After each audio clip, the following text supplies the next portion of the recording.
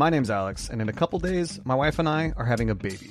This is the first entry in an audio diary podcast I'm calling Are You There, Pod? It's me, Dad. Every week, I'll recap the previous week in figuring this parenting stuff out in real time while calling up my friends that all had babies within the same month I did. So come with me as I figure out parenting on the fly. Rana here, letting you know that this weekend, Saturday, February 12th at 5 p.m. Pacific, 8 p.m. Eastern, right here in the Carriage House. It's our Lonely Hearts Carriage House. We can't wait to spend it with you. Go to AskRonaLive.com to buy your tickets. We've got games, we've got prizes, we've got surprise appearances, and of course, as ever, we have fabulous advice. Not to mention Connor, fabulous Connor from Fiasco, Brooklyn, will be joining us to make a very special cocktail just for the Carriage House. Remember, he invented the Saffogato. He's at it again. So check our Instagram for all the ingredients you'll need for that fabulous cocktail if you want to do a make-along. And if you want to do a watch-along, don't be afraid. We've got our VIP suites available for you and 4 friends. They're absolutely fabulous. You can sit there and watch together and talk to each other during the show, which, of course, I think is rude. But, you know, it's what people like to do. What can you say? Okay, dears, we can't wait to spend Valentine's with you right here in the Carriage House. AskRonaLive.com.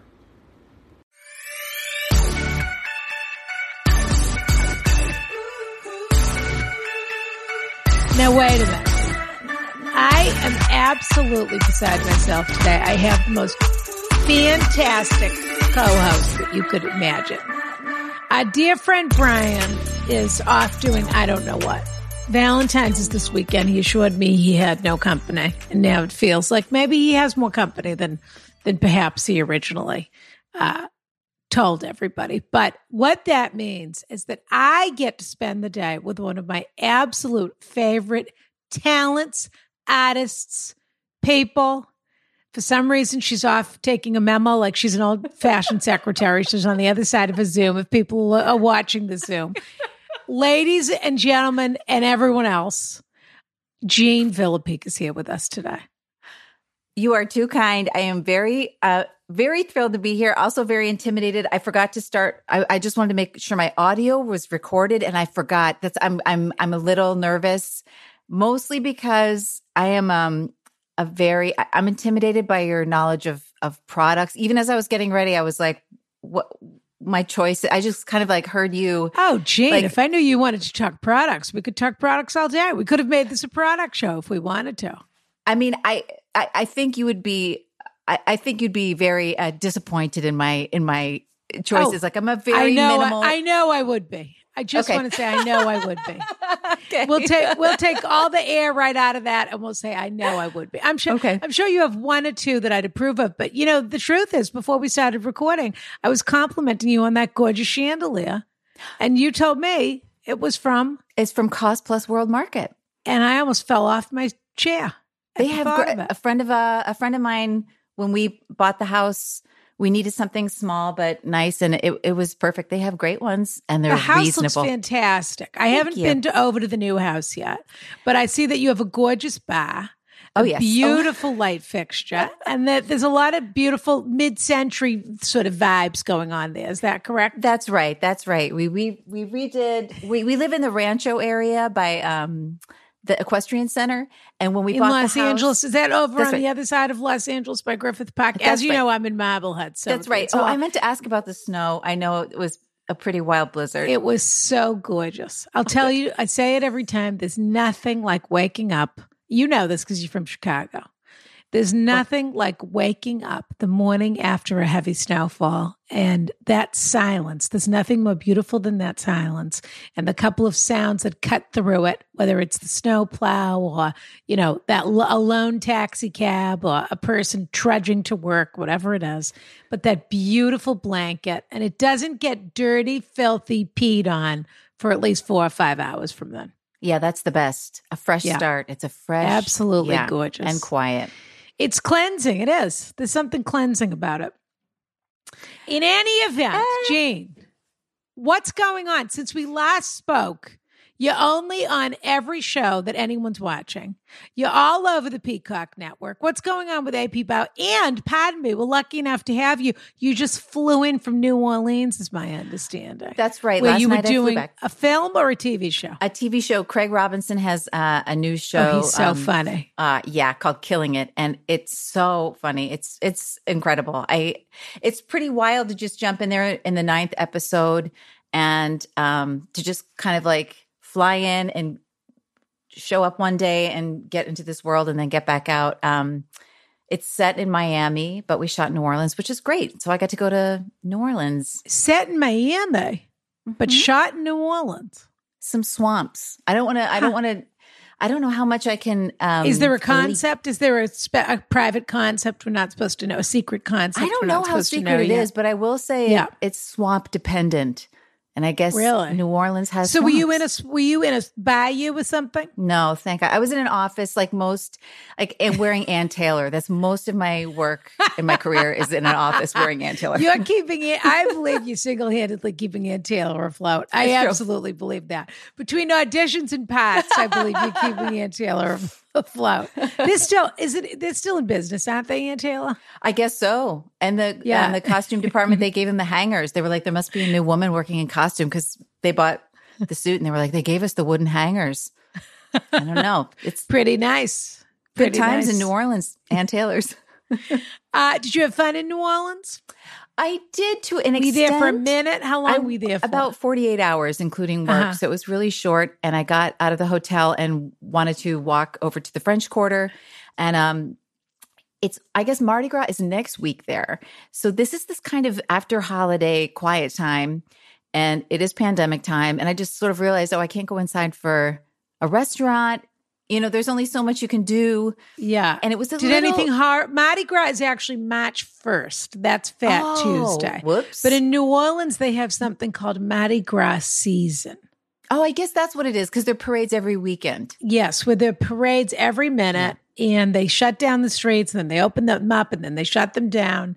And then it's all the culmination leading to Fat Tuesday, which I believe is the Tuesday before Ash Wednesday. It is. And then it's called Shrove Tuesday. They do all their partying, and then it comes from the Catholic notion. This is Carnival, basically. Right. And so then on the Wednesday, Ash Wednesday, is when everybody has to give up, For chocolate Lent. or steak or sex with their brother-in-law, whatever it is.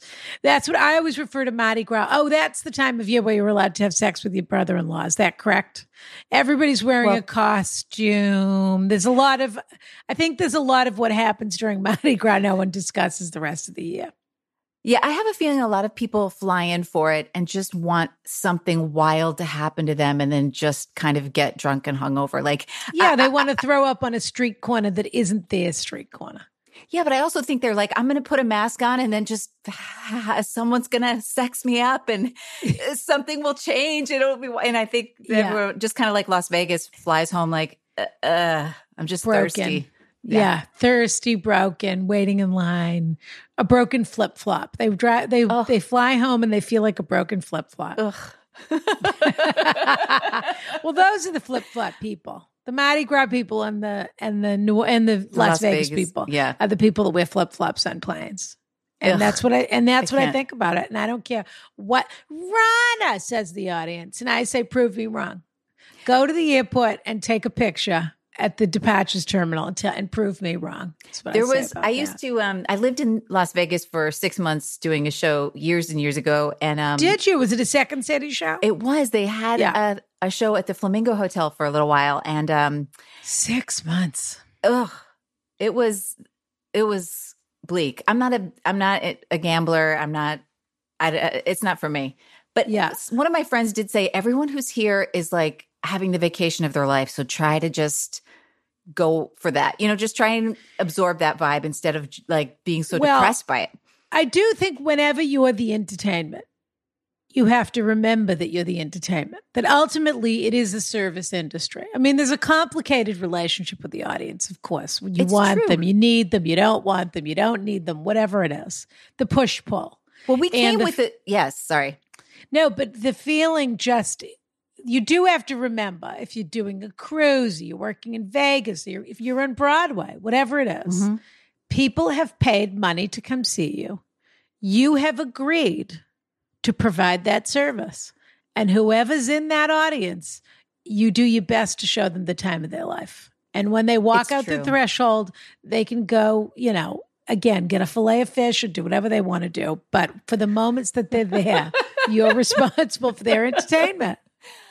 There is also a tendency for actors to want to hate the audience. And if there was no audience, I used to say that all the time at Second City, there would be no show and no job. So if you're pissed off that these people who bust in from Ohio don't get your satire, at least they're here and drinking up pina coladas in the middle of winter in Chicago, or else we'd be out of work. This is always the dilemma of the artist, which is, you need the artist needs a patron. Let's put it that way. But that reminds me that McDonald's, this is you and I should have a morning show based on this incredible conversation we're having. But that reminds me that McDonald's, I don't know if you saw this, came out with a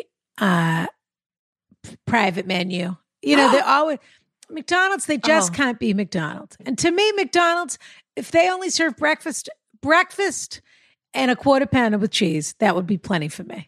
If they said this is all we're going to do, I'd say that's terrific. French fries, original formula, quarter pounder with cheese, cheeseburger, double cheeseburger, anything like that. But when they start, and then of course I love the McCafe. You can't beat McDonald's for breakfast. Ugh.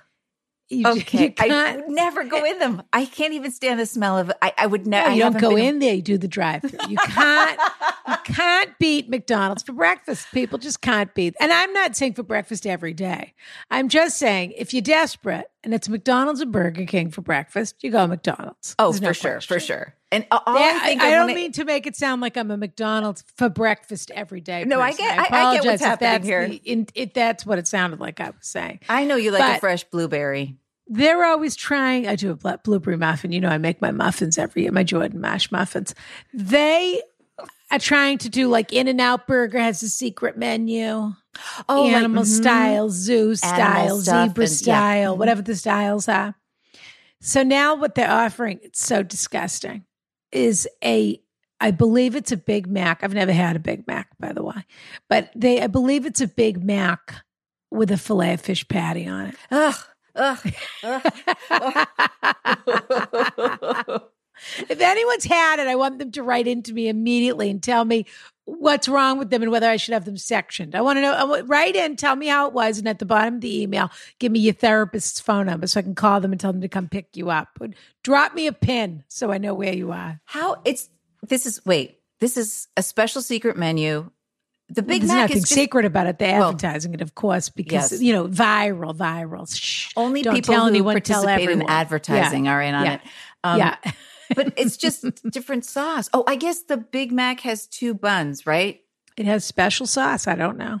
I used to have a 2 all-beef patty, special sauce, lettuce, cheese, pickles, onions on a sesame seed bun. Big Mac. Yeah, I had a nightshirt that had that during that advertising campaign, and it was just like just a big picture of a I bet you hamburger. wish you still had it. A little bit. Yeah, a little bit. It's kind of fun. All right, listen to me.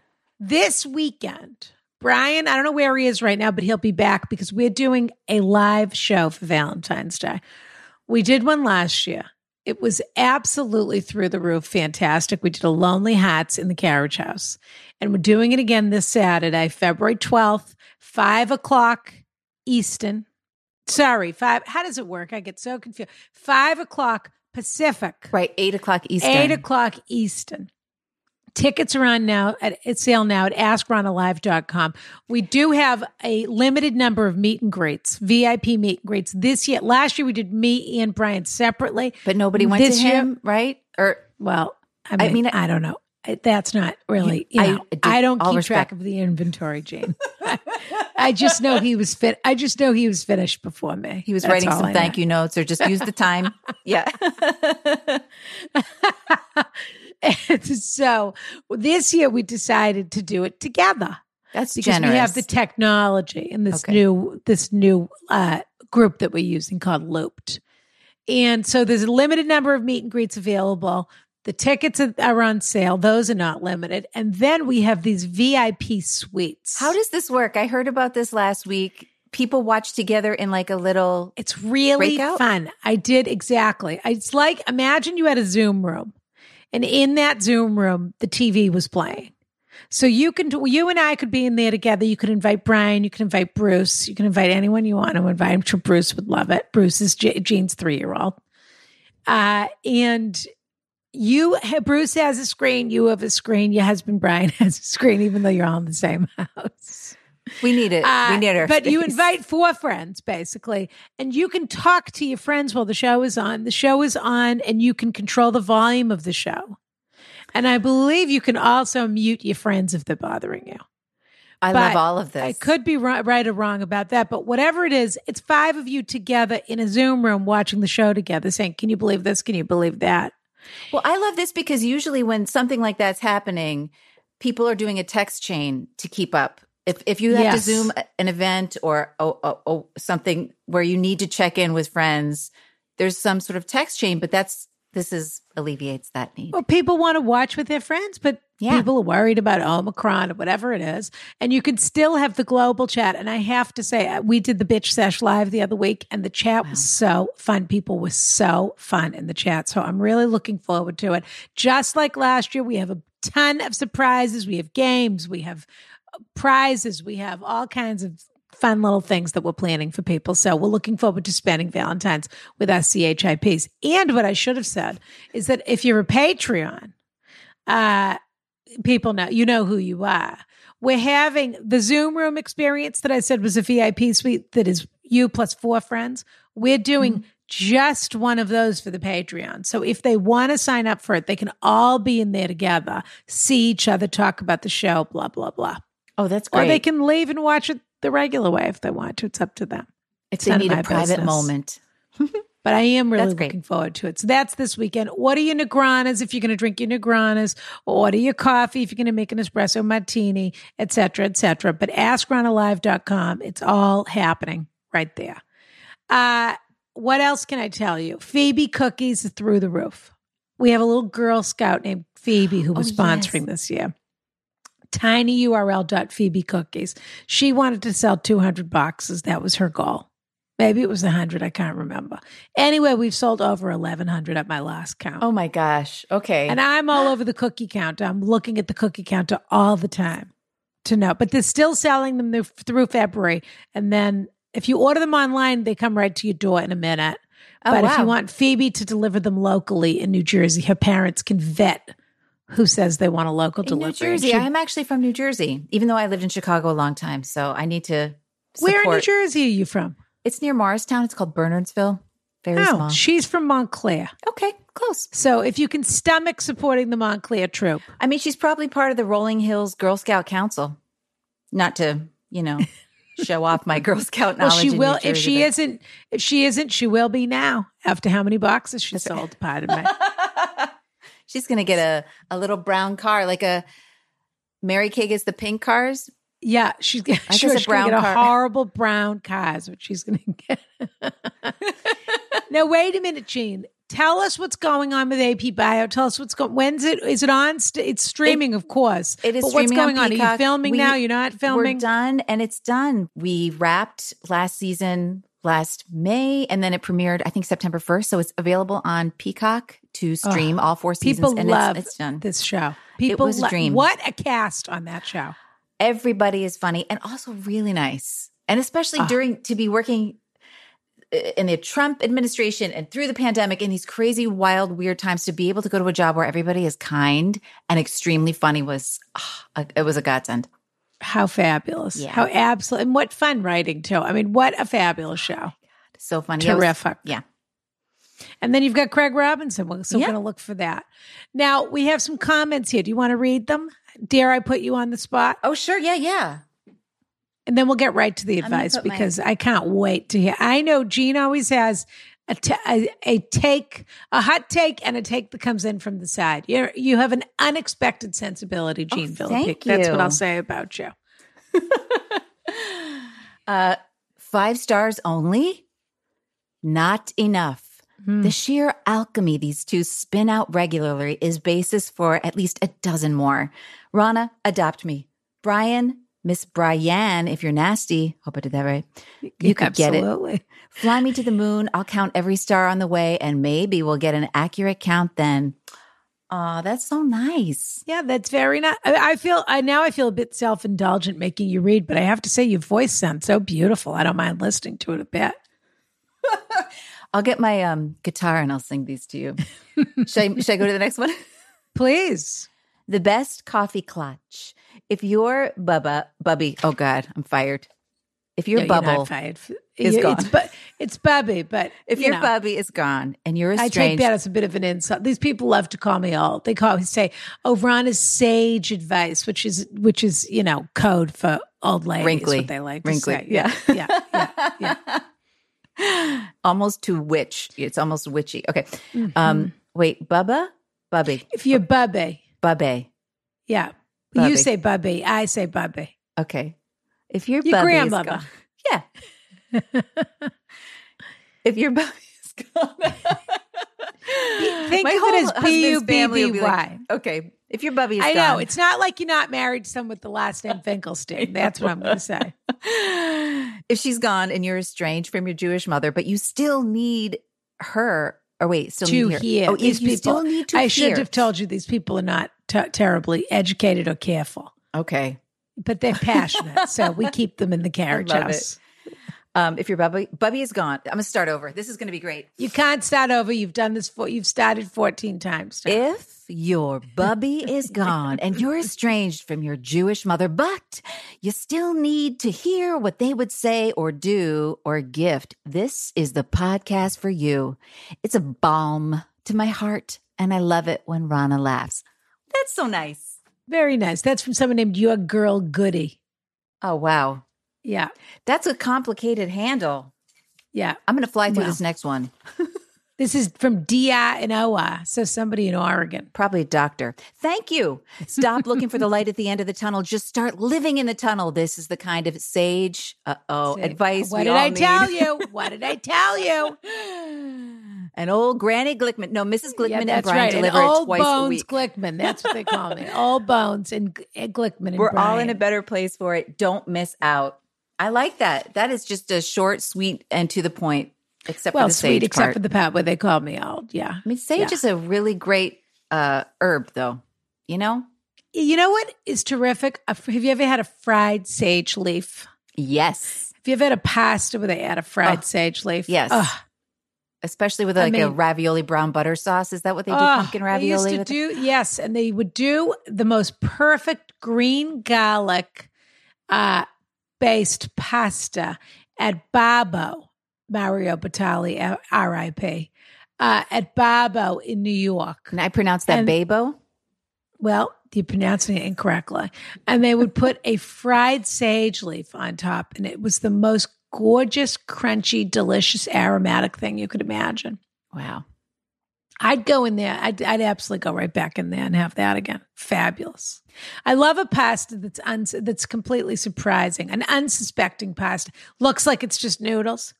But because they've emulsified and worked on the sauce so perfectly that it's just absolutely, takes over. I had one recently at a restaurant near here in Atwater. Really? Yeah, called Al Aqua, I think is how you pronounce the name of the restaurant. Okay. They have a pretty good COVID garage setup. It looks nice. We took our mothers there. They had low expectations and very much enjoyed it. And they had a corn agnolotti. I don't know how to pronounce it. Agnolotti, yeah. Agnolotti. And again, a surprise. I mean, the corn, I had to try it as a filling, and it was very smooth and creamy. That it sort of looked like nothing, and it was incredible. Is that what you're telling me? Yeah. I love that. I absolutely love that. If I had a penny for every person that calls me and says, Rana, do you know somebody texted me today, said, do you know a great back doctor? Well, because of Dr. Bob, Rana, they expect you to get them in somewhere. Because of my history with Bob being one of the top doctors in all of Boston and the world, I don't mind saying. at the MGH. Not to mention what beautiful care I take of myself. People are always coming to me for a recommendation. And you know where I'm going now? Tell me, Ronna. ZocDoc. I got to tell you, it's easy. It's pain-free. You try calling a doctor's office and making an appointment who takes your insurance and see how long that takes. That's all I'm going to say. Forget it. It takes forever, Ronna. Finding and booking a doctor who's right for you does not need to be a terrible experience, okay? Mm-hmm. Will they take your insurance? Do they understand your needs? Are they going to be available when you need to see them? ZocDoc handles all of this for you. I'm telling you. It's ZocDoc, by the way. That's how you spell it. ZocDoc. And it's a free app, Ronna, that shows you doctors who are patient-reviewed, that take your insurance and are available when you need them. Ronna, do you say insurance or insurance? I say insurance. I grew up saying insurance, but now I say insurance because I'm from Texas. That's right. Yeah. That's right. So people need to go to ZocDoc.com/AskRonna and download the ZocDoc app for free today. Then start your search for a top-rated doctor. Many are available within 24 hours. Who can get an appointment within a day, It's impossible. It's impossible. That is ZocDoc.com/AskRonna, pardon me. And I mean, this couldn't be easier. And by the way, Ronna, you can set up a visit in person or over video, depending on what's going on with you. Which I absolutely love. I mean, every month, millions of people use ZocDoc. I'm not kidding. And we're one of them. Come on. ZocDoc.com/AskRonna. Go sign up today.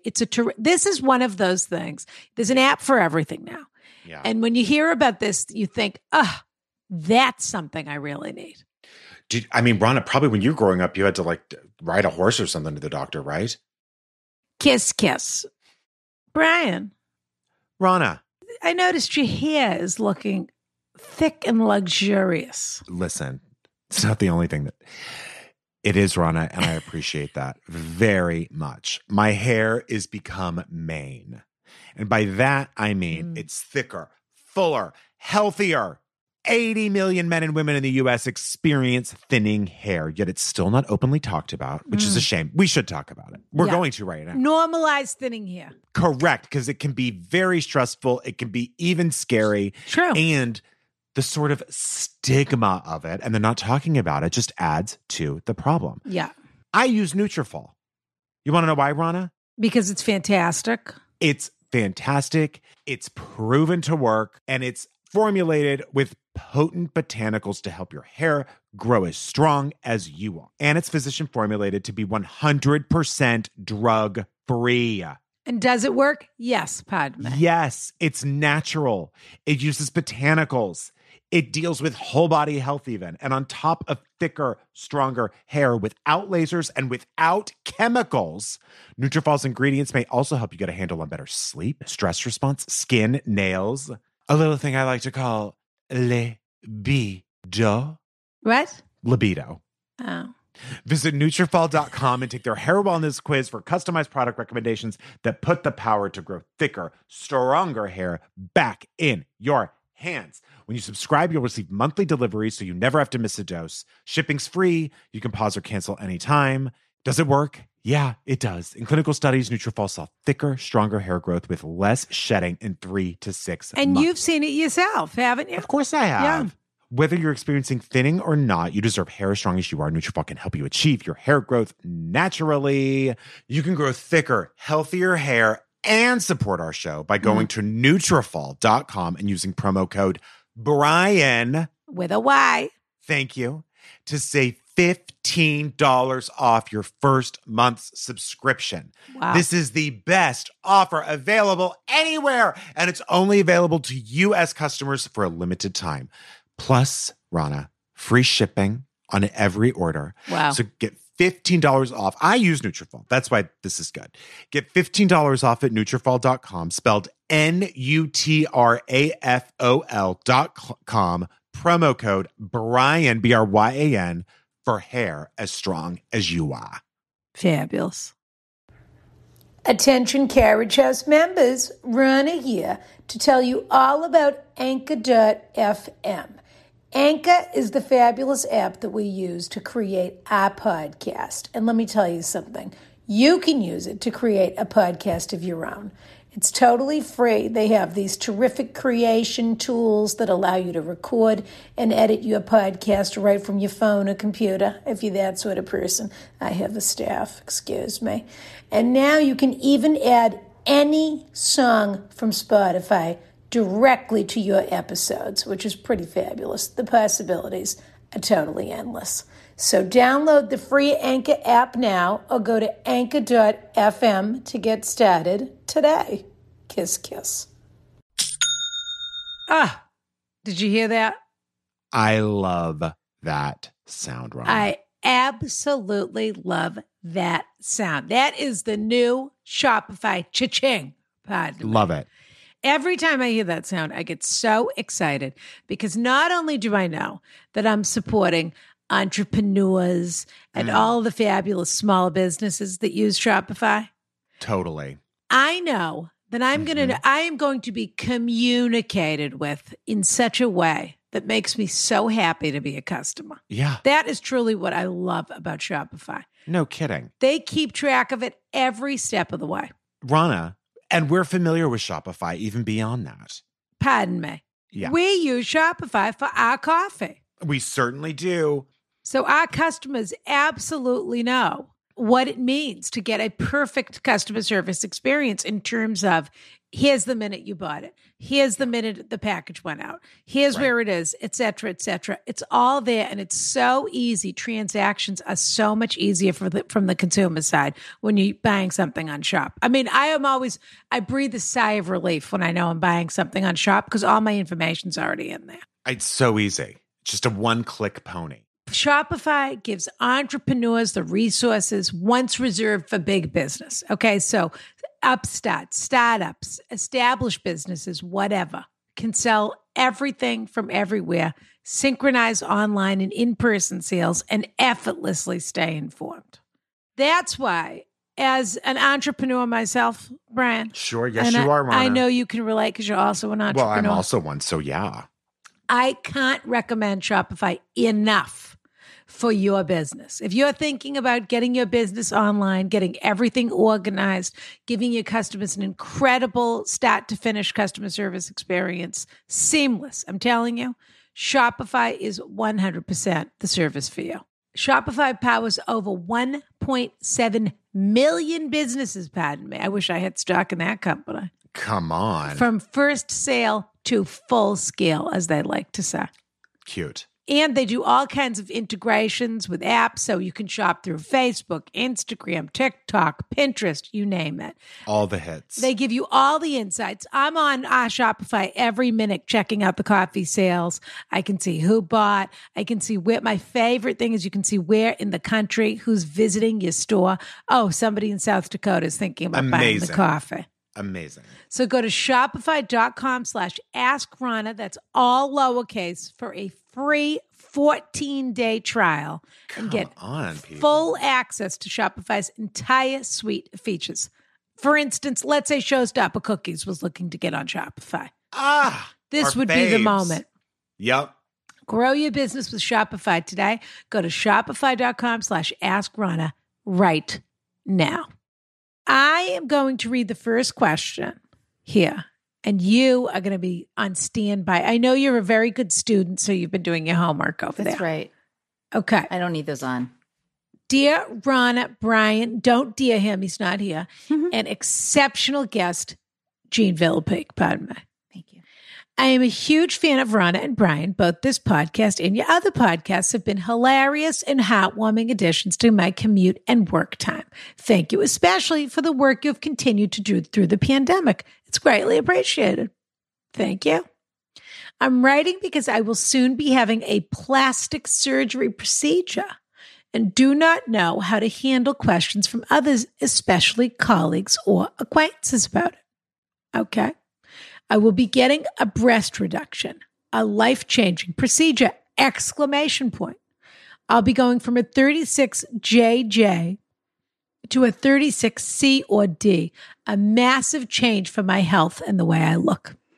Though I'm A, B, C, D, E, F, G, H, I, J, J. I've Okay. never heard of a JJ before. No, that's big. That's pretty big. Though I'm quite excited for this procedure, I'm having a hard time navigating what to say when I have to explain to others that I'm having surgery.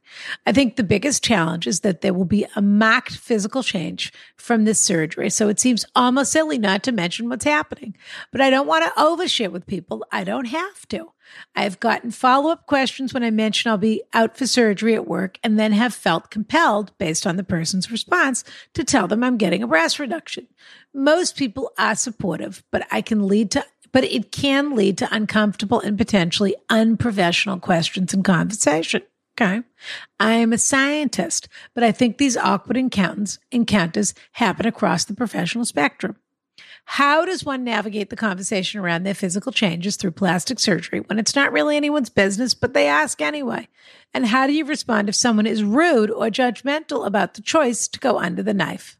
I believe you'll have the right kind of insight to help me find more confidence in navigating this change in my life. Thank you so much for your thoughts and time. Sincerely, new year, new boobs, new me. She, her. What a thoughtful letter.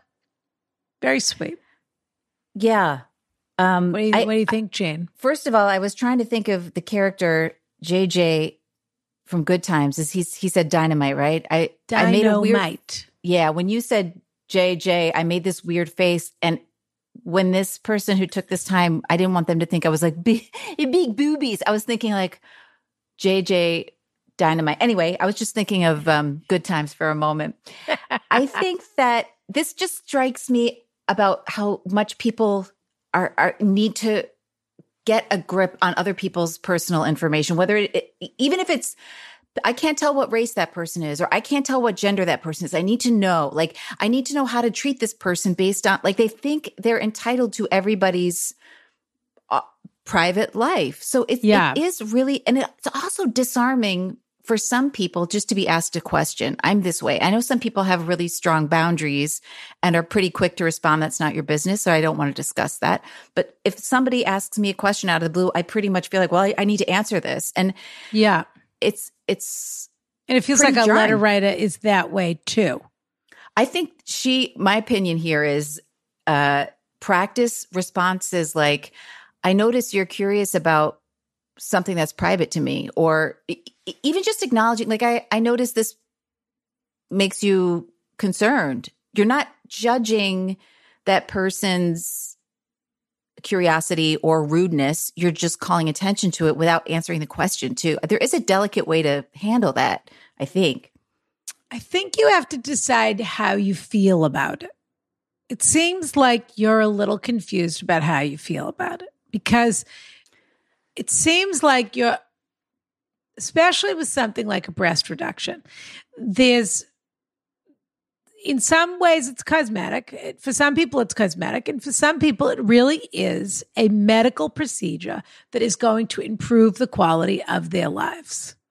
You have to decide how you feel about it. So it may just be that this is a totally clinical, life-changing thing.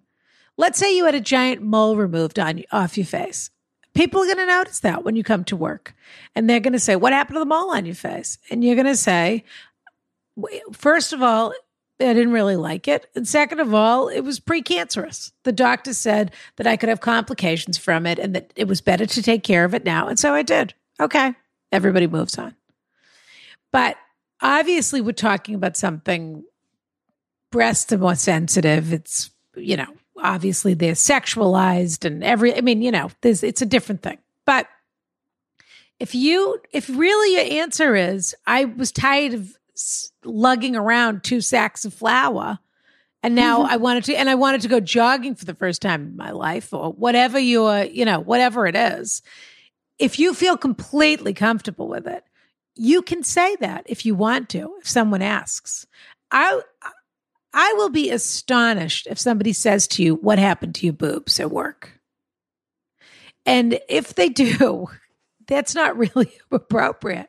But you have the ability to either say, I'd rather not discuss it, or, my back was breaking I've been really uncomfortable for about 20 years, and I decided to do something about it.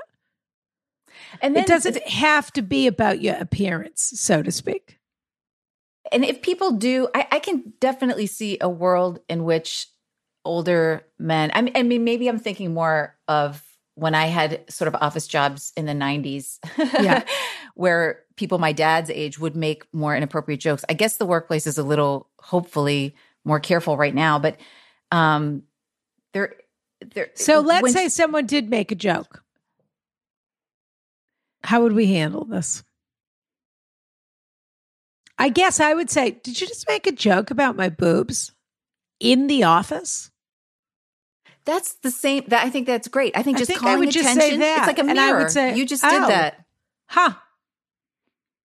Because the answer is yes. And so that's right on your HR record if you want it. I mean, if you want, you don't have to make a big, I feel attacked and I feel this and I feel that. I think you just point out other people's behavior to them in moments like that. And a little bit, I know we don't like people to carry shame about things that are perfectly healthy in this world, but a little teeny dose of shame goes a long way sometimes. When someone acts shameful, there is such a thing as acting shameful. We're not talking about shaming people for things in their lives, but it is very useful, I think, when someone acts shameful to point that out to them.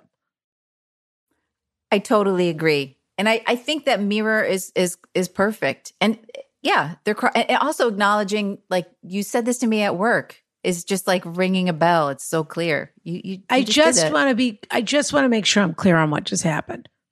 Are we at work and you just commented on my boobs? No. Okay. Just checking. And also, if the person who's writing in does have feelings, like if somebody asks me, I'm going to feel embarrassed or this, I would just practice those responses. For someone like me, it does help to like practice writing letters to people you need to confront, or this, like if you don't have that muscle developed, practice saying it out loud. I'm not really comfortable with that. That's not okay with me. Or I know, just practice those responses. So in the moment, if somebody throws you off, they won't throw you off. You are grounded. And also practice not feeling defensive about it. This is something when you wrote, there was a sentence in the letter where you said, with an exclamation point, you wrote, I will be getting a breast reduction, a life-changing procedure, exclamation point. This is something you're excited about, that you've thought a lot about doing, and that means a lot to you. It's something, it sounds to me from the letter, it's something you've always wanted, and now you're getting it. And this is not the same as it's going to change your life. It's going to change the way that you feel about yourself, the way that you feel in your body, the things that you feel you're able to do, whether it's wearing clothes or working out or walking down the street without feeling like people are staring at you, if that's how you feel. I'm not saying there's anything wrong with having a JJ chest. Everyone should feel good about whatever they've got and whatever they want to do. And they should be allowed to do with it whatever they want to do with it. I really believe that. And I think that goes both ways, because I think sometimes we get letters on this show from people that are angry at people who want to diet or want to exercise more or want to feel a certain way. And those people are allowed to do that if they want to. That is their choice. I'm not trying to fetishize dieting or to make people feel that they have to be a certain weight. I don't feel that way for a minute about anyone.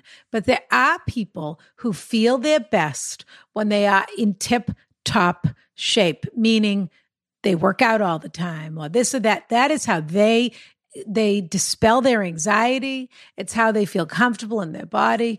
You're allowed to do all of those things, just the same as there are other people that are allowed to carry extra weight or never get off the couch or whatever it is. You just have to be doing what you want to be doing and not let anyone make you feel badly about it, or not be doing it because society has forced you to feel that you have to do a certain thing. And so I'm going a little off track here, but my point is this. If you feel totally comfortable with it and you also want to make a joke or a comment, which is Are you referring to the fact that I used to be this and now I'm this? Well, I'm delighted about it, if you so choose. But the most important thing is that you not feel defensive about any of this. This is your choice, your thing, and you should feel excited about it. And it is no one's business unless you want to share it. And they can speculate all day long. There's nothing to speculate. It's pretty obvious what happened. I have one more thought on this. I'm sorry. I went off on a little tangent. Oh, no. I didn't want to interrupt you. There's a line in here where she says, but I don't want to overshare with people. I don't have to. And I think that's that feeling of like, if somebody asks me a question, I'm forced to respond, or I'm obligated to address whatever they're saying, and you're not obligated. And what can be really powerful is silence in those moments too. If you just answer the question and hold your ground and don't feel like you have to over-explain. You don't have to overshare with anybody. You can decide exactly the amount of information that is for other people and just stop talking. And that's hard if you're not used to that too, but it's very powerful. I completely agree. And that is something that requires a little practice if you're not the sort of person who's used to doing that. There are people who create vacuums, and there are people that fill space. There are people that talk because they can't stand silence, or because they love to talk, or whatever it is. And there are people who don't mind waiting for you to come to them. And it's very hard for the people that fill the vacuum to create the vacuum. But if somebody says to you, how did the surgery go? You can say, great, thanks for asking. How are you feeling? Great, thanks for asking. Any side effects? Nope, thanks for asking. I mean, however many ways they try to get you to tell them, can I ask what it was? I'd rather not say. I mean, okay. Yeah, and I think doing that with a softness to it, like you were saying earlier about not being defensive, like, I don't want to say, like that, if that energy kind of creeps up. She seems upset. Yeah, then someone's got like a little, it's like a little bait for them. But if you are just like softly confident and with that response, that's like nice and tight. How do you feel? Good. Great. Yeah. How do I look? Terrific. Excuse me. Okay, let's move on to our next question. And let us know how it goes. I think it's very exciting for you. I think it's exciting whenever people make a decision to do something they really want to do. I know 3 women who've had this done in the last 5 years, and they're so happy after. Really? I mean, it's just it really just lifts weight off your shoulders. I mean, legitimately. Literally, yeah. No, I mean, as a large-chested woman, I will just say that, yes, there are, you're carrying something around all the time. Not everybody is up for that. Some people love it. Some people absolutely love it. And some people, literally, their back is breaking and insurance will pay for it. So whatever it is, do what makes you happy. You, as far as I know, we're only here once. So do what you want to get done in this lifetime. Don't hold out. We don't know. Yeah. All right, dear. You're going to read the next one. Relationship end. Hi, Rana and Brian, an exquisite guest. Thank you. That's Jane. That's me. Longtime listener, newly inducted Chip. Excuse me. I did this terribly. CHIP. Those are our Carriage House important people. Oh, of course. That's who those are. It doesn't have Eric Estrada. It doesn't. There's no connection to Eric Estrada at all. Yeah, I wish. If we could get him in the Carriage House. Did he pass away? Oh, my God. I can't remember. I think he hosts the Rose Parade every year. Oh, good for him. He's always on those posters. Yeah, good for him. So it's wonderful. Nice to have a gig. First time letter writer. I've been around long enough to learn the importance of brevity and spelling your names correctly. Nice respect. My question is, if you had a month to process an impending breakup, how would you spend it? My partner of 5 years and I are currently having a trial separation while he does some soul searching. Before you ask, he's not 29, but 31, so close enough. Yeah.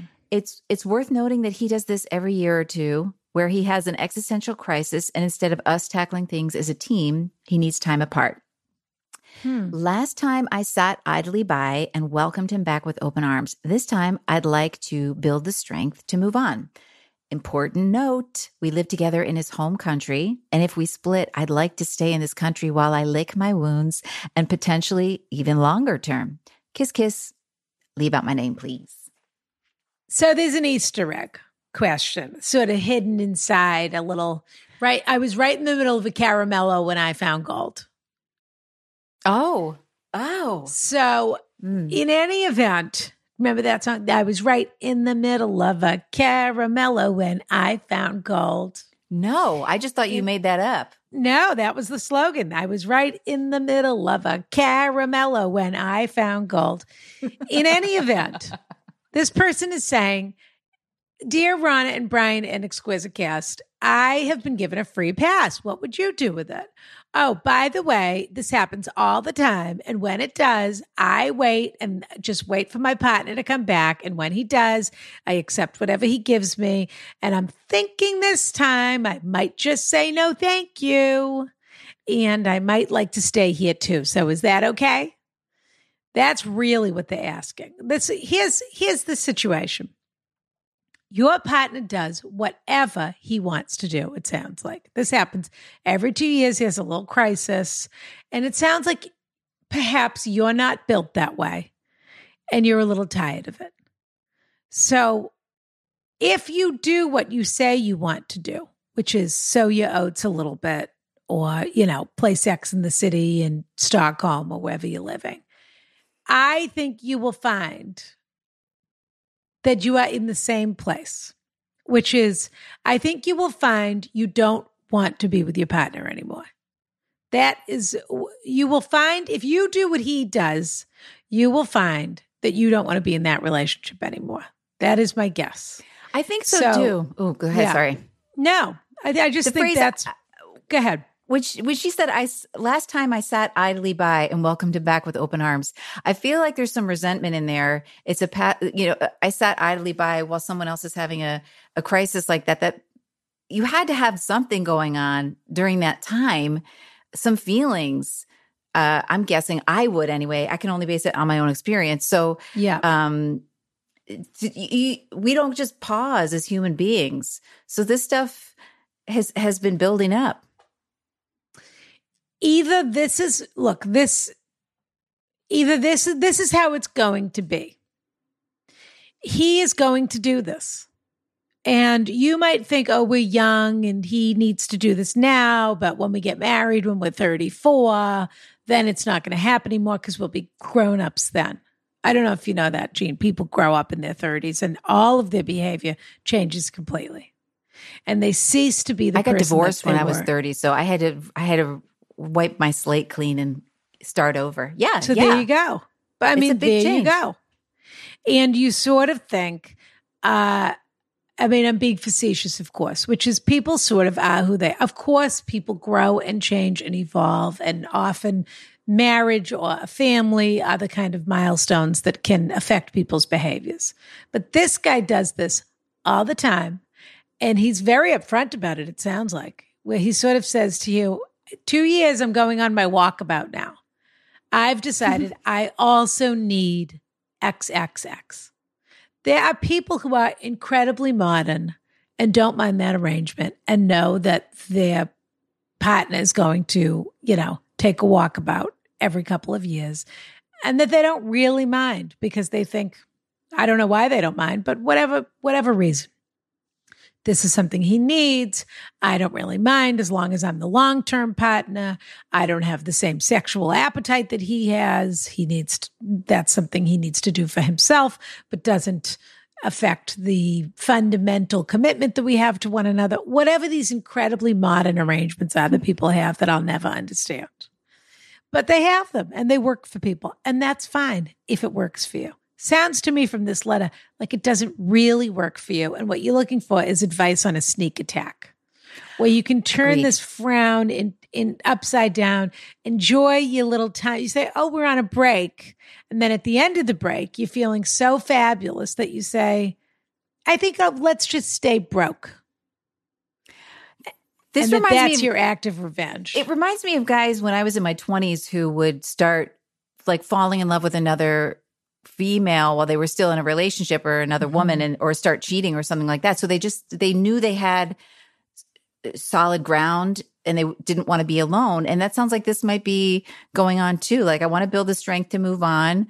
I think you have it. You have the strength.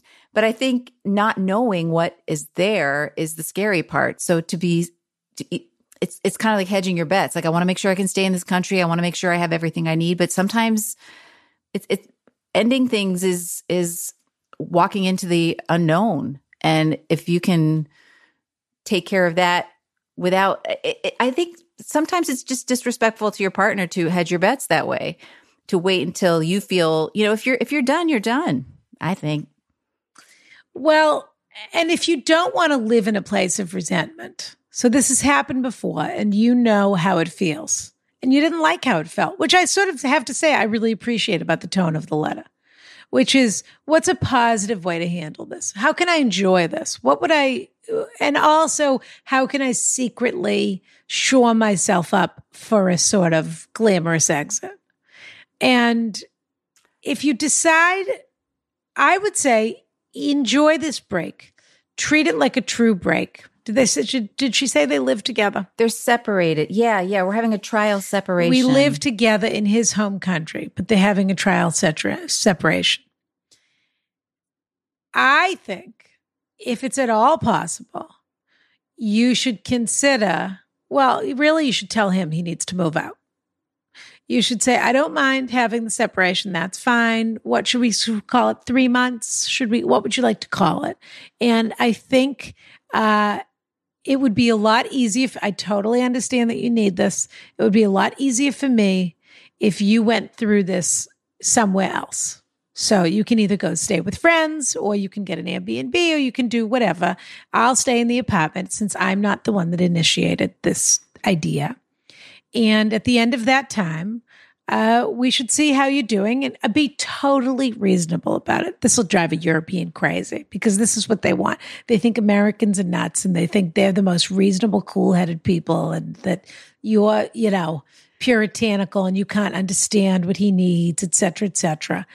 And you say, so at the end of the 3 months, when your lease is up or whatever, we can just talk about where we're at and see if you need to find another place or if we're ready to get back together or whatever you want to do. And you should spend those 3 months in your apartment, not having to wonder when the door's opening and closing and where he's going and not going, et cetera, and vice versa, because everyone should do this clean, is my opinion. And you should spend those 3 months having sex with as many people as you want in the bed that you share with this guy or not, or going to as many yoga classes as you want and not having sex with anyone. Eat, pray, or love. Walking around this beautiful city and deciding if you really, really think you'd like to live there. And if you do, how you'd like to live there. Walk to those neighborhoods that you think, I've always thought I wanted to live over there. Go take a long walk. You don't have to be home for anyone. But that feeling of him coming in and out of the door and where's he going and what's happening, that's a horrible, that's torture. It gives someone else so much power when you're waiting for them to define things. And I swear, if you do go out and, like you were saying, walk around, find the next place that you're going to be, find the life that you want to be living there, and things will open up. You will meet people or things. And I would even say if you can afford it, I don't know what the situation is, and you really want to, then you get the Airbnb. And you take it out of his hands and you just say, I'm actually going to move to Spa-Flunken for 2 months or whatever it's called. Is it still Copenhagen? Okay. I don't know where we are. It's Stockholm, Copenhagen. I'm getting a Scandi feeling from this situation. It feels very Bergman to me. And I think that you should say, I'm going to be in Spa-Flunken for 2 months. And I think we should just, if a package comes for me or there's something, my mother calls, there's something I really need to know. Of course, let's stay friendly. And I want to hear that. But I don't think we should really see each other. I think you deserve the space to figure out whatever you're going through.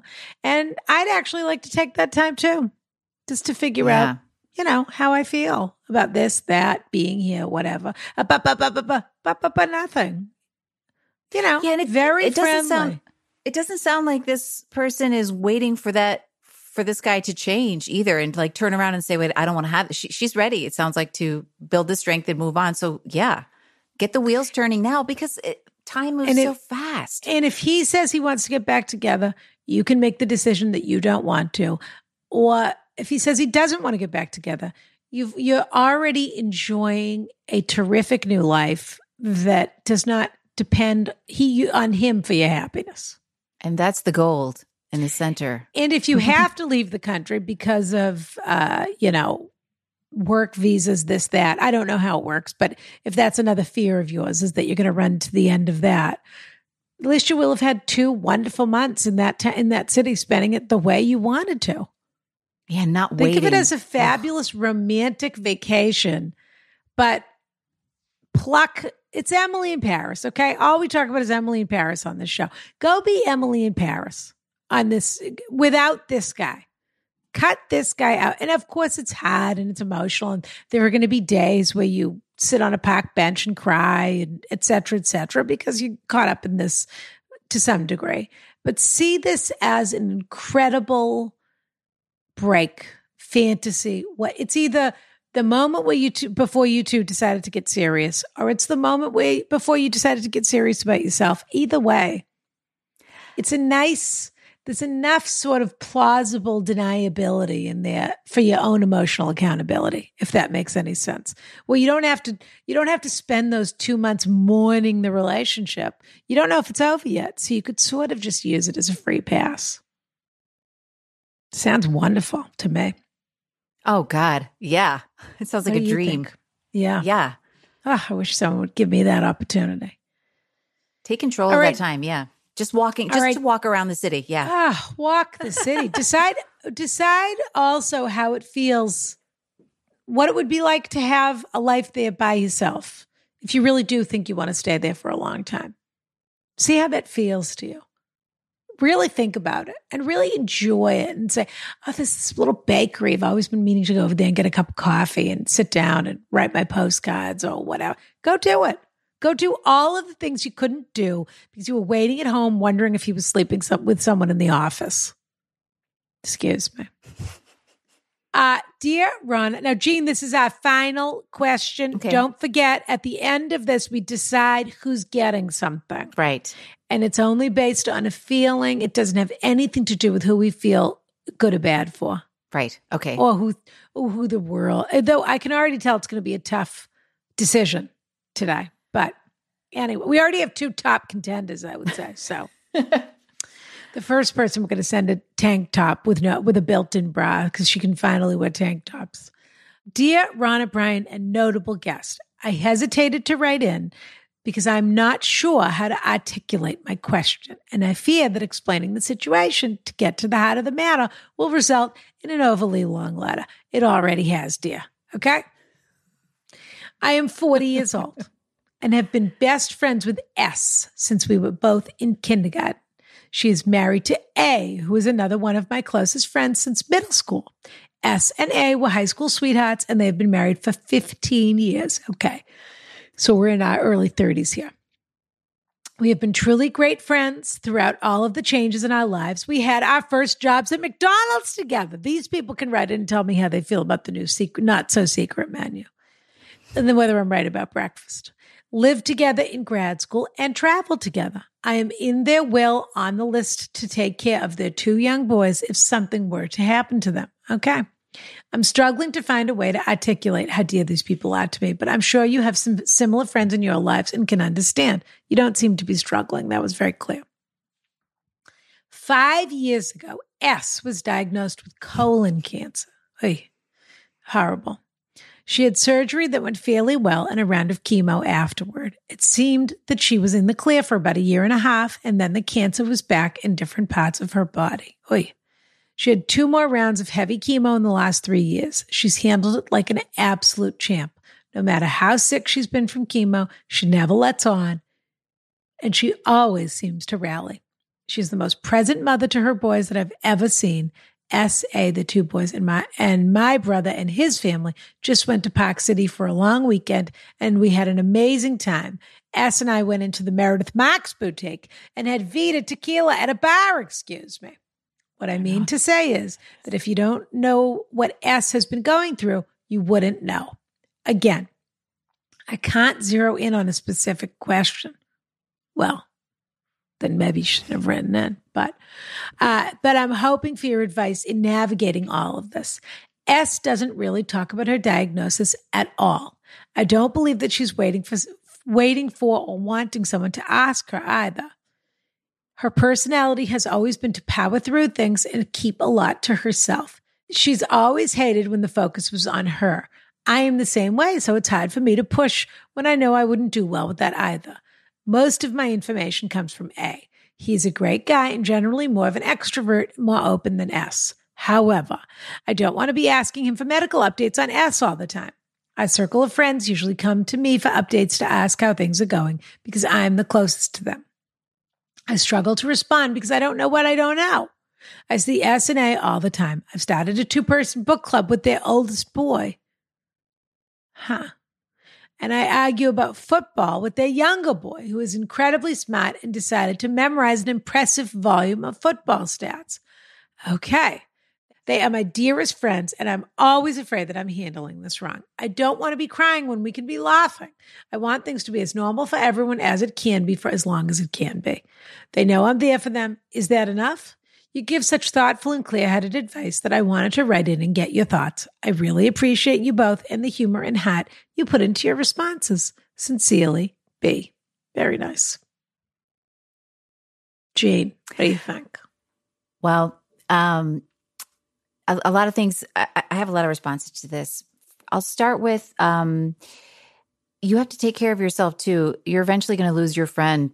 People have we don't handle grief well in our society. We aren't prepared for it. So everyone really clamps down and doesn't know how to talk about it. So instead of what I noticed was you say, I don't want to push.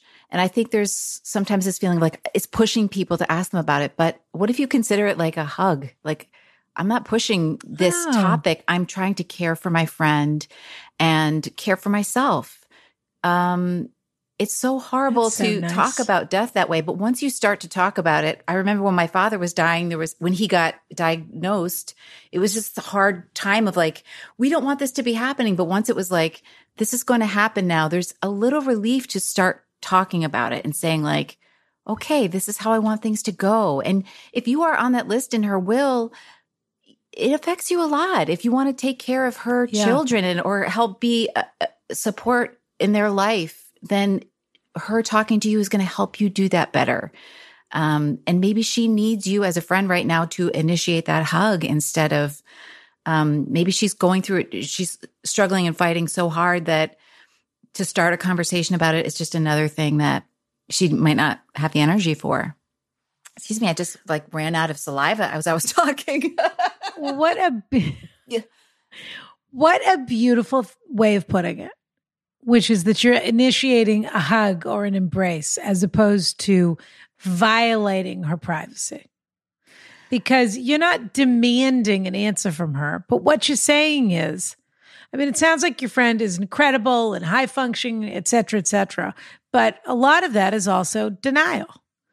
And as you say, you've already been named in her will. And you might want to say to her, you know, you book a girls' night or whatever, and you say, you have a fun chit chat, and then you say, I want to have a difficult conversation with you. I need to understand your wishes. And I need to also understand, I mean, you don't want to say to her, you're dying, but because maybe she isn't, but you say to her, I want to know and understand how I can support you. I feel that for the last however many years we've been doing this, that I have been hopefully really very present for you in ways that you needed it. Can I do this with the boys? Can I do that? Can I bring you a casserole? Can I, whatever she's been doing, which is all wonderful. But I feel that I need to, for my own sake, I want to be the kind of friend to you that you need that you might not be willing to ask for, basically. And I want to understand ways that I can support you. Drive my carpool. Okay, great. That's all great. Make me a laundry list every week. I'll do any of it. But I'm talking about emotionally, how I can be a support to you and your family and how I can help. And she might say, I'm fine. I'm going to go through this chemo and we're going to see how it goes. And I don't need this and da-da-da-da. Okay. But I want you to understand that I take you putting me on your will and the boys, etc. I take my responsibility very seriously. And I really care so deeply for you and your family and for your happiness and for your comfort. And honestly, I'm having a hard, you mean so much to me. This is so hard for me. This thing dangling out there, that it means so much to me to be able to be part of this or whatever, however you want to put it. But I think also if there does seem to be some inevitability to this, that's sort of a little bit of a different conversation. I don't know whether she's at that stage or not. Right. But I do think it could be very cathartic for her to have somebody say, stop for a second. Just stop. And let's just talk about how we feel instead of what we're getting done. Before, the clock feels like it's ticking and hanging over this woman's head. And I think that could be really, if nothing else, it gives her the space to move into if she wants to, that she knows that is available to her, that conversation. I think what you don't want to do, which I think sometimes people do, people don't know how to handle their anxiety or how they would handle it. And so they constantly say to people, are you okay? Is there anything else? Are you okay? What about this? How are you feeling? They must be, you're dying. You must be feeling a certain way about this or that, that people, and that is never helpful. That's about you and how you would feel about it, not about how she feels about it. But to be able to say to her sons or her husband or whoever it is, if God forbid she passes, we talked about blank. And she really hoped that this thing would happen. Or she mentioned that you meant this to her. Or, if I have any regrets about when my mother passed, it is that I never wanted her to feel sick, even if she was. And so whenever those sort of difficult conversations or those moments where death sort of enters the room, and we're talking about this because there's a timeline, I always wanted to alleviate that pressure for her and sort of say, if she wants to talk about it, we'll talk about it, but I'm not going to make her feel like she's dying all of the time. And I think we could have had 2 or 3 more difficult conversations about the meaning of life, what it all amounts to, who she really deeply felt that she was as a person and what her wishes were. Things, just information I would have loved to carry with me through the rest of my life. And it's hard to know to have those conversations. And if this friend really means that much to you, that kind of archiving, so to speak, will mean a lot to you and it'll mean a lot to her family. If God forbid she's a mother that they lose at a young age. What you just said also reminds me of this line, I don't want to be crying when we can be laughing. And that's a tough spot to be in, because if you have to cry, you have to cry. And that's a release. If you're feeling this dread, and I didn't mean to say she's definitely dying. Eventually we're all going to die is what I meant. Like she will die, or you might die first, or, it's something we're just sort of afraid of acknowledging. But once we say like, oh, okay. When we adopted our son, we were like, we need to figure this out. Let's think of the worst case scenario and talk through it. And then it's not as upsetting. Not the worst case scenario. But what happens to him? That's you're responsible for him. And also saying, and she and her husband have had that conversation. And saying, because you're on their will. Yeah. I think it's important to communicate. Not knowing her where she is health-wise right now is very upsetting to you. It seems like that's what you're saying too, that not knowing where she is. That is a lot of fear to carry around. And if she could communicate that to you, it sounds like that would be really helpful as well. So having that kind of difficult conversation. And I also think worry less about all these other people that want health updates and being the gatekeeper of that information. If they want to know how she's doing, they should ask her or not. But that's not really your job, being the gatekeeper of that. But I think it's perfectly reasonable as a dear friend to say, I want to have a difficult conversation with you. And it doesn't have to be a long one, but this is weighing on me. I'm worried about you. And I just don't know where we are. And of course, your privacy, I want to respect your business and your privacy. And I cherish every moment we spend together. But this is hard for me. That's how much I love. All you're saying is, this is how much I love you. It doesn't have to be about, of course, you're not saying, it would be nice to know actually what timeline we're on. You're saying, I love you. And I've been afraid to express to you how distressing it is for me. But what I'm really trying to say is how much I love you. And that I'm sort of carrying that around. And I guess all I wanted to say is that, I want to check in about this sort of thing.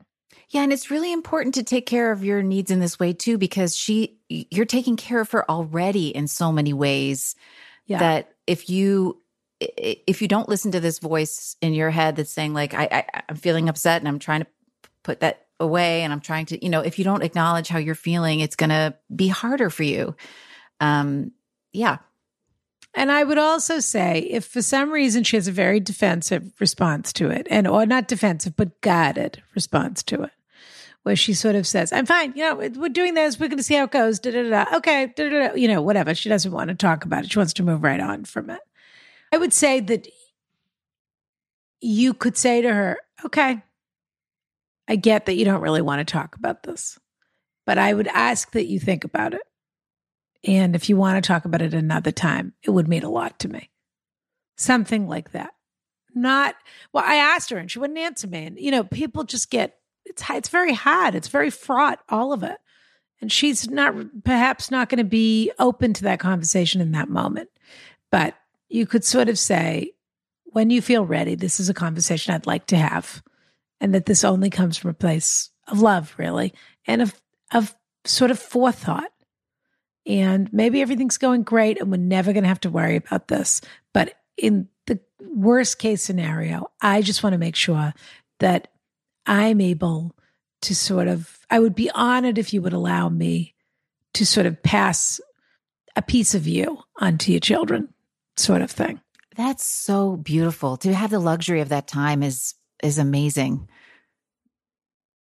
That was the thing. When my mother was diagnosed, it was my mother passed away from cancer. I'm not sure what happened with your father. Also cancer, yeah.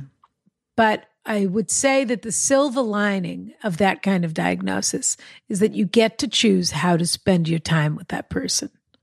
And again, your friend may be absolutely fine. She may just need another round of chemo and this is going to be, and it's all going to be fine. And that's what we're all praying and pulling for. So we don't mean to sound desperate, but in the worst case scenario, if the end is nearer than anyone would like, you get to choose how you spend your time with that person, and they get to choose how they spend their time as well. That is actually a gift.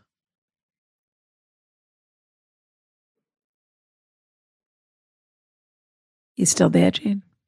Yeah, I'm just thinking everything I'm thinking. This is the kind of comedy people come to this show for, Gene. Everything I'm editing away things are like, this is really, why people, this is the sort of uplifting topic. Now I think we better give away a whoopee cushion or something this week, just to liven the place up a little bit. So Jane, this is the time in the show where we talk about our giveaway, and boy, have we got some contenders. We've got new boobs, number one. Who I mean, not to make light of it, she's going through a real life change and an identity shift. And whatever, you have to think that's something we didn't really discuss, but it's the same with people that go through extreme weight loss surgery, which is you will be a different person on the other side of this by unburdening yourself, or however you want to put it. So honor that and respect that, I will say. And talk to your therapist about that. And don't just think, oh, now my shirts fit better. You will be a little different. And that's wonderful. But acknowledge and honor that change in yourself, because you're going to find you might even mourn the loss a little bit, or the change, or, and the recovery period. You don't just wake up and have new boobs. Of course, there's going to be, it'll take some time for everything to settle in. So allow for that to happen. Number 2 is a fabulous girl in either Copenhagen or Stockholm or Spa-Flugen, or who knows which. She could be anywhere. She's about to have her Shirley Valentine moment, so congratulations to her. And then there is the supporting the friend who is maybe possibly quite ill, maybe possibly doing great. Who knows? Well, I think the woman in far-flung corners of the world, she's got her time. This time is her gift. Let's reframe that time. She has a gift, and this is her. Isn't that the truth? That's it. She doesn't need a thing. She needs a yourself. box of condoms, and I don't know. Yeah, and you know what, dear? Go out and buy yourself some. Throw out all of your underwear. That's my advice to you.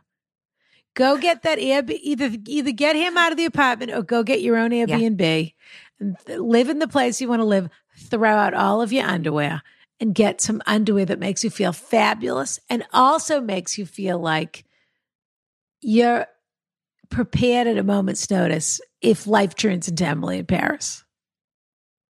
I have to watch Emily in Paris. I have not seen it. Oh, it's absolutely dreadful, but terrific at the same time.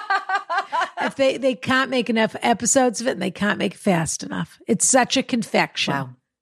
It is such a, and you're going to watch it and you're going to say, Rana, what happened to you? And I'll say the pandemic. Oh. So number 2 is out. Okay. And the gift today, by the way, is going to be a beautiful Abdelkader candle, which is my absolute favorite, which is the smell of fresh mint. I'm telling you, nothing smells as close to the smell of either go out and buy yourself a handful of fresh mint and rip it in half to shreds and just smell your hands for a few minutes. Watch it wilt. Or go buy this candle. It's a beautiful, beautiful fresh Moroccan mint. That's our gift today. Our giveaway. So we're between new boobs and the friend who's trying to be an even better friend.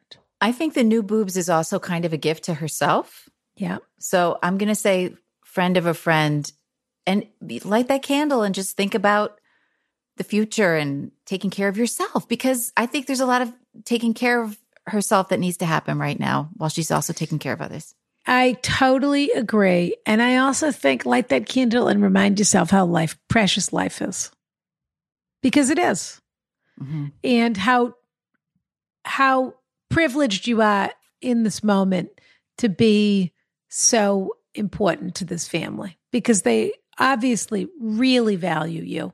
But also, as Jean is saying, make a little space for yourself. You don't have to be everybody's, you don't have to be the handmaid that's available at every moment. You get to also take care of yourself inside of this. You don't have to put off dealing with this, mourning this, however you want to put it, until it happens. Instead of, I feel like there's a little bit of let's just take care of everyone else and then I'll deal with it when it's over. I'll deal with how I feel about it when it's over.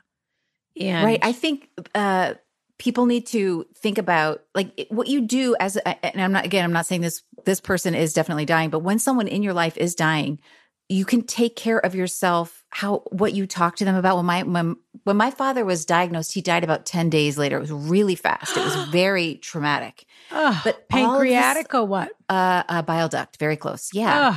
But they didn't know. And it was just sudden. And it was it was really freeing in that we could just suddenly say like, my therapist at the time was like, tell him he's a great father, or not. She didn't put words in my mouth, but she was like, tell him what you want to say and get it off your, as soon as you can. You just don't know what the next day is going to be. And truly every day. And I'm so grateful that I got to express all of that. And even when you plan a funeral and all this stuff, what happens after someone dies is for the living. So yes. And you get to also have a beautiful experience there too. When someone dies, it doesn't have to be hard. I mean, it's already, the grief is big, but you can also, like you were saying, talk about planning positive things for the future, things to share with the kids, or ways to really celebrate beautiful things with friendships with the people you love, so that it's not this vacuum. And it's also a way to keep your, the person ceases to be around us, but they never really leave you if they were important to you. And it's incredible how present they are. I think that was really sort of shocking to me, is how the echo or the presence or whatever, however you want to put it, but that it finds its way into your everyday life far more often than you would ever imagine if there was really a deep connection to that person, and how the conversations that you had, or whatever their philosophy on life was, those things are really important. And their kids are old enough already to remember their parents. And so to be a sort of custodian of that kind of information, and of course the father will also do that, but he is deep in survival mode at the moment and doing exactly what she's doing, which is trying to make everybody happy and for the kids to feel this as little as possible. And when those kids are 20 or 30 or whatever they are, or 15, they are going to wonder, what would my mother have thought about this? And you will find that you are a person that they return to, because they are searching for any connection to that person's state of mind. And that is really a gift. It really is. And if nothing else, if your friend gets better and everything is fine, this will be a moment in time that is bonded to each other. She will never forget how there for her you were and how open you were to that kind of responsibility, if you are. And they were friends since kindergarten. That's a whole lifetime. You have been there. You have her whole lifetime of stories to share. I mean, that's amazing. Yeah. But I have to remind her that the gift is not transferable. And that's very important to me. We don't take this candle and bring it to your friend's house, because people love to try to do that. And that's not what we're doing here. No matter who has what. It's not what we're doing. So, Jean, dear, would you like to read the cliffhanger, as I like to say? And as everyone knows, we'll answer this on Patreon on Friday, patreon.com/askron. I'd be honored. Dear Rana, Brian, an esteemed guest, thank you. Thank you so much for bringing listeners so many laughs, great advice, and a smart, lighthearted take on life. I always look forward to my twice a week Rana and Brian sessions. I am hoping you can share some of your wisdom on an issue that I have been trying to work through for a while. I'm a 48-year-old divorcee with 2 amazing teenage sons, a successful career that I have worked hard to build, and an active social life, at least as social as I can be during COVID. Most of my friends are women that I met through a social aid and pleasure club. Social aid and pleasure club, a New Orleans marching group charitable organization. Oh, okay. I like pleasure for charity. They're all amazing, strong women, and we are always there for one another. Maybe that's like we were discussing. Mardi Gras is a whole season. So they have all of those crews. Do you know what a crew is? Yes. So they have these different sort of social organizations, and then they build their floats. And the floats go on Mardi Gras season. That's when the floats go. And then the big ones go on Fat Tuesday, but before that. And people have events with these groups over the year before that, during the year. Her crew, this is her strong Yeah, group, maybe that's what this is. core. I'm not sure. But anyway. That sounds right. Although I am very happy, I sometimes feel like it'd be nice to have a special someone to go out to dinner with or order in, maybe see a play or movie, or just someone to spend time with when I am not working. I'm in no way interested in some grand love connection. I do not want to marry again, nor do I even want to live with someone ever again. I like having my own space and my own time to myself. Nice. Terrific. Lucky you. Yeah. I don't go out much, and when I do, it's with my friends, most of whom are married, so I don't meet many men that might be good candidates for companionship. My previous relationship with my ex-husband lasted more than 20 years before I finally set myself free. I like that way of saying it. Here's the thing. I haven't been on a date since 1994 in bold exclamation points. Plus, well, all the fashion has come right back in style. So yes, that's right. Go dust off your high-waisted Calvin Klein jeans or whatever. Doc Martens, yeah. Plus, the thought of dating apps, and let's face it, dating in general is terrifying. Should I push myself to get out there or hang up my dusty dating shoes? No, yeah. I don't mean to. We can't answer in advance, Jean. Otherwise, they won't come hear the answer to their cliffhanger. But go on. Right. Yeah. How does one even go about meeting people that aren't creeps? Any advice you can provide is greatly appreciated. Please don't use my real name. Best, Dusty Dater. I might already have someone for her. How do you like that? Oh my God. I love it. I'm not kidding. A friend of mine texted me about a friend of hers. A friend of mine who, by the way, this is the kind of, I was going to say she's the sort of woman you want to set people up with, that you want people to want. You want her to know someone to set you up with. Yeah. But it's not entirely true because she's also a person that just wants people to be together. So you would think she has, this is my dear friend. I discuss her all the time on the podcast. She was the curator at the International Center for Photography. She's an incredible, absolute, brilliant genius. Maya Benton is her name. And she texted me about someone and said, do you know anyone for this guy? Oh. And he happens to be in New Orleans. I believe he's divorced with 2 children also. Oh. And that he's fabulous and fun. He's a friend of hers, et cetera, et cetera. I can't believe I'm doing all of this before we do it on the cliffhanger.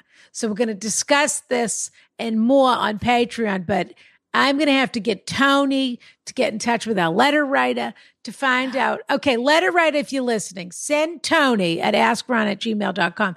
Send him a very specific idea of what you're looking for in another person. And I'll try and make this one match. Maybe not. But other than that, we'll have a little bit more to say on Patreon about what we think you should do and whether you should just turn to a pile of dusty bones, which might not be a bad idea. Don't do it.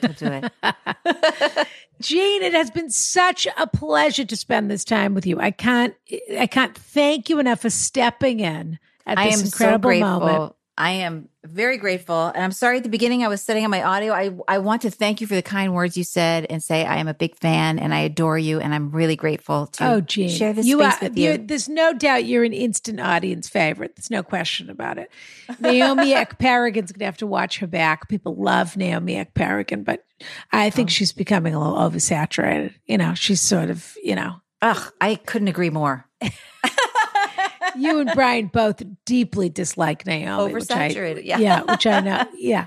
But no, she's absolutely fabulous. But we want to remind people this Saturday in the Carriage House, Saturday, February 12th, Lonely Hearts Carriage House edition, askronalive.com. Get your tickets. And Jean, you are an absolute pleasure. I love watching your career and everything fabulous that you do. And I know, whenever I see your names in something, I know it's going to be fabulous. So watch AP Bio and watch every other goddamn thing this fabulous woman's ever been in.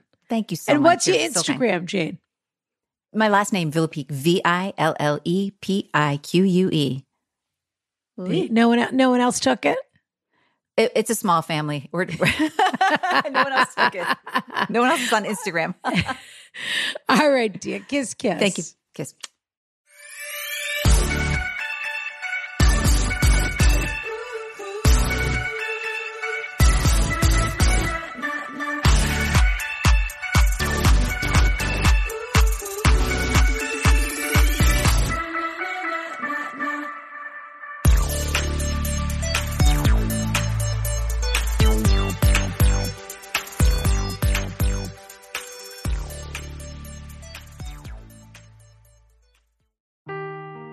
Seeking the truth never gets old. Introducing June's Journey, the free-to-play mobile game that will immerse you in a thrilling murder mystery.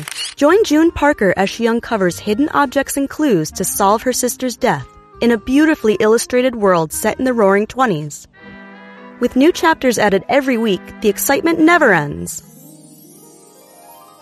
Download June's Journey now on your Android or iOS device or play on PC through Facebook Games.